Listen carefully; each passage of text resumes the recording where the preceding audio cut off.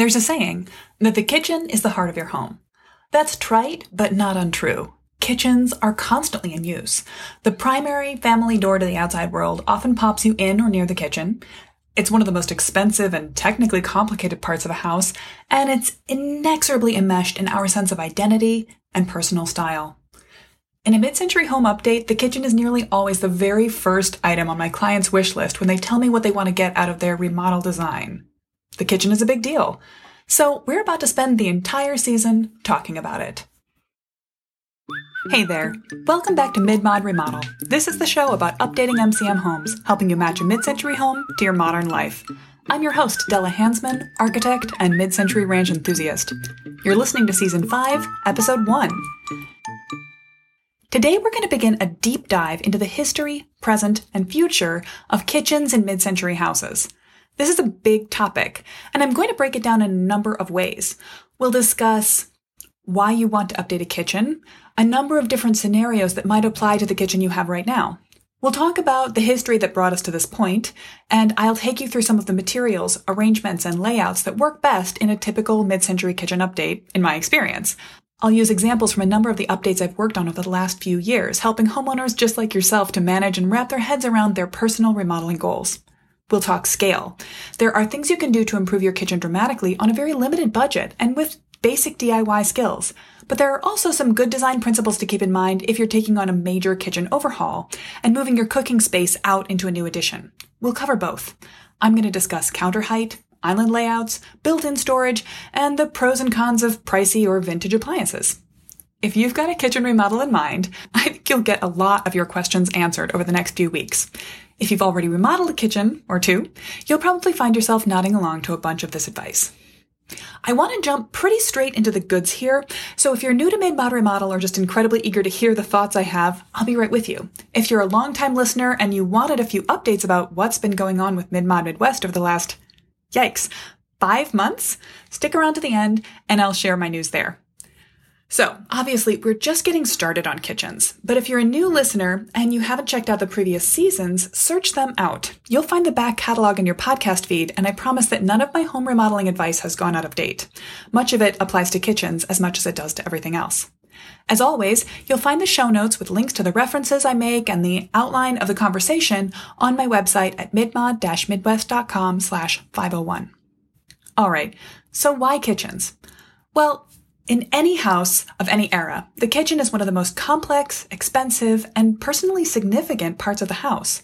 So many different services come together there.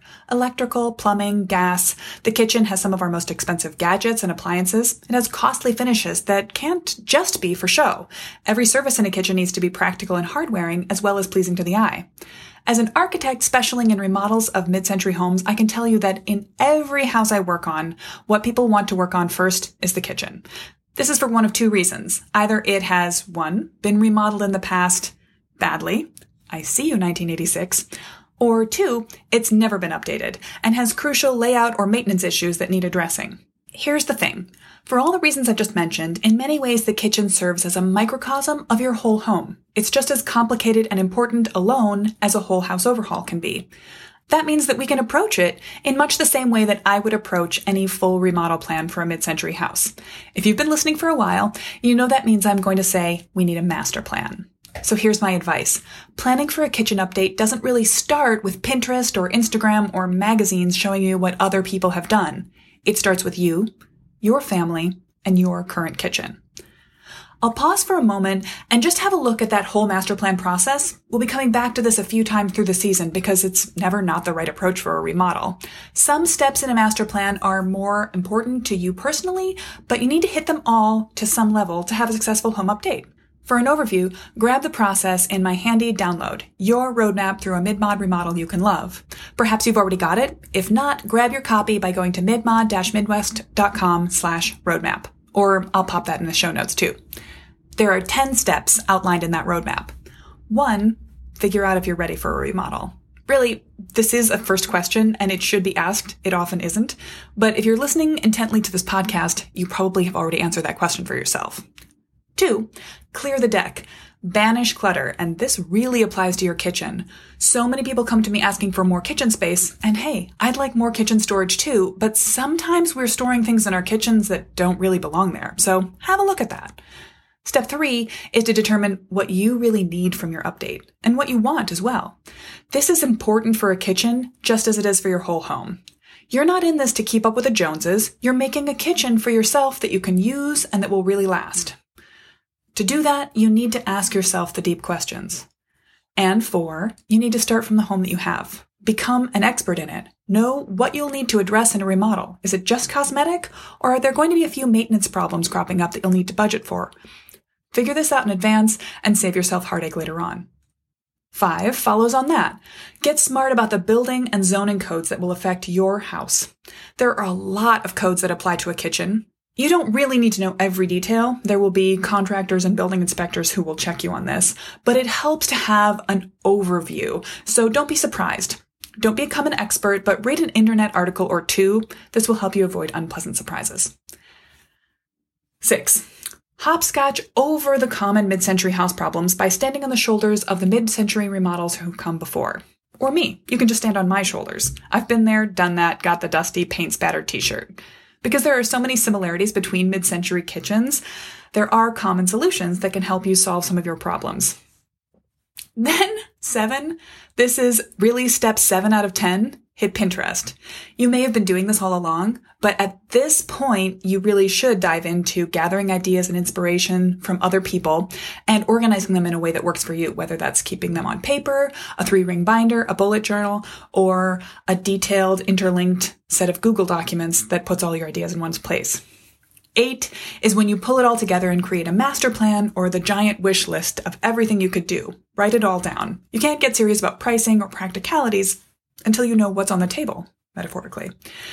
9 is to figure out your scale. Is this all happening at once, in phases? Is it large, small, DIY, or hired out, or both? We'll talk about that later in this season. There are certainly several episodes worth of content on the scale of your kitchen remodel and how to win at either level. And then the last one is just to carry out the work. Coordinate it or do it yourself at your own pace in your own way. The roadmap breaks this all down into 10 steps, which I've just laid out. But in a more fuzzy, stepped back view, you could see this in terms of phases. The first, most important phase is to get clear on what you want and where you're starting from. And that includes steps 1 through 5, but is often skipped almost entirely by people who just get frustrated with the house they have, the kitchen they have. They want something that looks like that. Or even more cringe-inducingly, they'll just pick up the phone and call someone from the Yellow Pages or Yelp who, quote, does kitchens, unquote. Or they'll wander into a kitchen store and start chatting with a salesperson who immediately begins pointing out products they should buy. The result never really works. And I wish I could say I was surprised when this happens, but I'm not. It's all too common. The result is a kitchen flip that would look all right on HGTV, but has nothing to do with the house it's built into or the family who requested it. How can you avoid this? It's not hard. What you really need to do is get clear on what you want out of your remodel. You can start by questioning what I said at the top of the episode. Is the kitchen the heart of your home? I mean that sincerely. For many people, even those who are not avid cooks, the kitchen is a hub for activity, eating, socializing, hanging out throughout the day, especially as we all stay home even in late-stage pandemic. However, I want you to consider the possibility that your kitchen just isn't that important to you. And if that's the case, seriously downgrade the amount of time, energy, and money you plan to spend on it. Especially if you have an original mid-century kitchen, rather than a generic 90s update, you might simply make a few style tweaks to bring it from tired to trendy, and then move on to other areas of your house. And if that's the case, this season might not be quite so much for you. If your kitchen is the heart of your personal home, then it deserves a lot of your time and attention to update it, but there still isn't a one-size-fits-all solution. Here are a couple of exercises to try, by yourself or including your partner and family, to think about what it is that you're really trying to get out of a remodel. You can try free writing. Grab a cup of coffee, soda, wine, and ponder. What does your dream kitchen look like? And I'm not talking about style. I mean, how bright is it? How much open space or tiny enclosure does it have? Go deeper. How does it smell, sound, and feel? How is it connected to the other spaces in your home? How many people fit comfortably inside it when you want to make a meal or throw a party? These will come back if we want them to, I promise. Write a couple of paragraphs, then compare your answer with the similar or different vision of the other people who share your household. Another way to think about kitchens or your whole house plan is to dig into your past and think about the spaces you've loved in your life. What's the best kitchen you ever cooked in? Maybe it was your grandmother's, or maybe it was the tiny simplicity of your first apartment kitchen. What were the qualities of that space or those spaces that made you love them so much? Here's another way to approach it. Map out your day. What are you trying to get done in the morning, before work, and school times? What does a lunch break entail for you? What does pulling together an evening meal look like? What about the evening end of day when you try to wrap up with dishes and set up for tomorrow? List out all of the things you do in those chunks of time on a daily basis and think about how the kitchen you have and want helps you to get those things done smoothly and well. The point of all this self-reflection is to figure out what would you want from a kitchen, independently of either the kitchen you have right now or the ones you see on TV and social media. Think outside the box a little bit. You might be able to find that your own wants and needs aren't the same as what you've seen done elsewhere, and that might end up helping you tweak a house into a really custom-tailored solution, or realize that you don't need some of the things that you might have assumed were defaults, and you can save that expense. Now, the other important part of that early phase of design, which is so often overlooked, is to get to know the house you've got. This sounds easy, and it's not hard, but it does get more complex the deeper you look. It pays to know where you're starting from. First off, is your kitchen original? So what year was it built in? Are there any odd or out-of-date features that you need to be aware of, like unsafe materials or dated glitchy wiring? These could cause unexpected expenses as you go forward. You want to plan for them. If it was remodeled, what year did that happen? How carefully was it done? Has it been remodeled more than once? The more you know about the state of the kitchen, the better off you'll be. The mid-century kitchen, especially in a builder-grade ranch, is a pretty cookie-cutter product. We'll get into this in more detail next week when I chat with Sarah Archer, the author of The Mid-Century Kitchen, but here's a quick overview to carry us through. In nearly all cases, the classic MCM ranch kitchen, whether a galley or a full room, is a space where the big three elements, the fridge, the range, and the sink, are set into base cabinets which face walls and have upper cabinets above them. There basically is an upper cabinet everywhere there isn't a window. This means that every work surface in a mid-century kitchen requires you to turn your back on the room and probably stare down a cabinet door less than 12 inches from your face. It's not great for lighting or for space to spread out and work, and if anyone else is in the room with you, you've got to turn your back on them to get things done. Now, the way we spend time in a kitchen today is much more individualized. Some families eat meals made from scratch. Others want a place for a Keurig to stand in glory and an oven to keep the pizza box warm in. The families of those two different extremes want very different kitchens. But one thing is more universal. Where possible, I always recommend that you find some kind of new arrangement that will allow you to face the room while you prep. If you don't have room for an island, what about a peninsula? If you can't manage that, then what about a 2-foot by 2-foot butcher block in the middle of an open kitchen space? These questions about what you want out of your kitchen and what kind of kitchen you have right now will begin to lead naturally into design solutions, but make sure to give them the time they deserve because these are the steps that ensure that your final design is going to be the kitchen that matches your life, your family, and your home. For those of you who stuck around, here's a little bit of a news update. What's been going on with me while I was too darn busy to create another podcast season for 5 whole months? I'm so sorry. I've been swamped by the remodeling enthusiasm of the late pandemic. It wasn't just plywood and decking lumber that became short in supply as time went on and everyone wanted to remodel. It was also design time.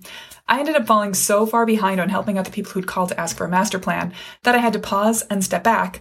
I realized I couldn't do it alone, so I reached out to my Midmod Instagram family in December and asked for help, and I found a few amazing people with great design skills and a deep love for mid-century design. Midmod Midwest is now a team. If you reach out to us for design work, you'll likely meet our amazing intern, Evan. He is fresh out of design school and full of enthusiasm, ideas, and design tech. He's recently gotten me hooked on using an iPad for digital sketching, and I love it.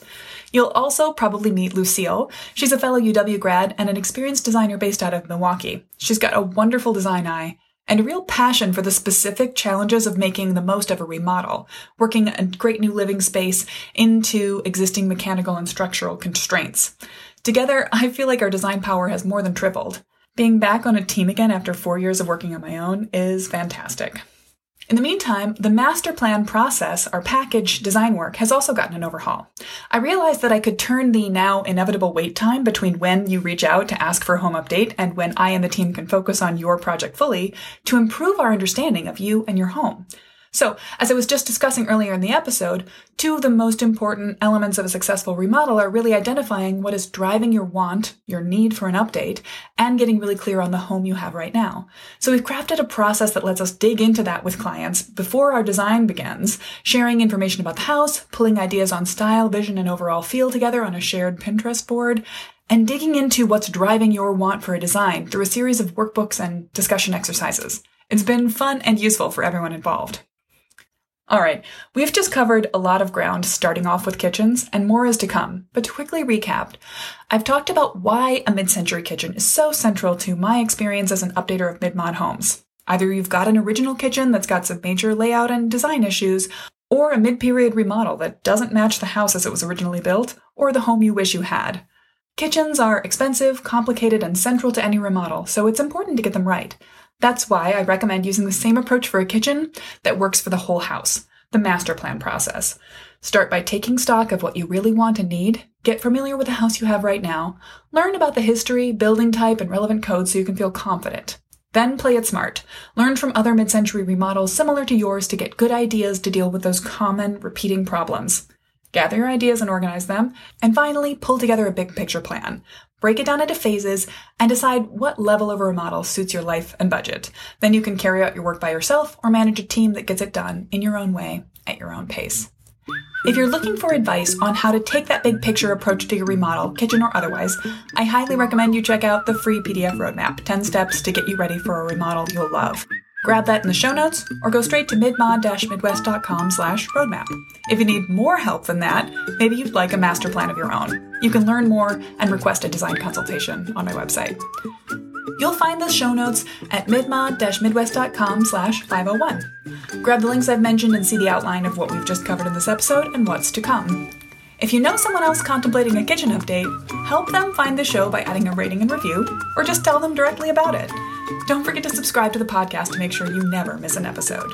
So long for now, mid-mod remodelers. I'll have more on kitchens for you next week when I chat with Sarah Archer. I can't wait to share that conversation with you. Till next time.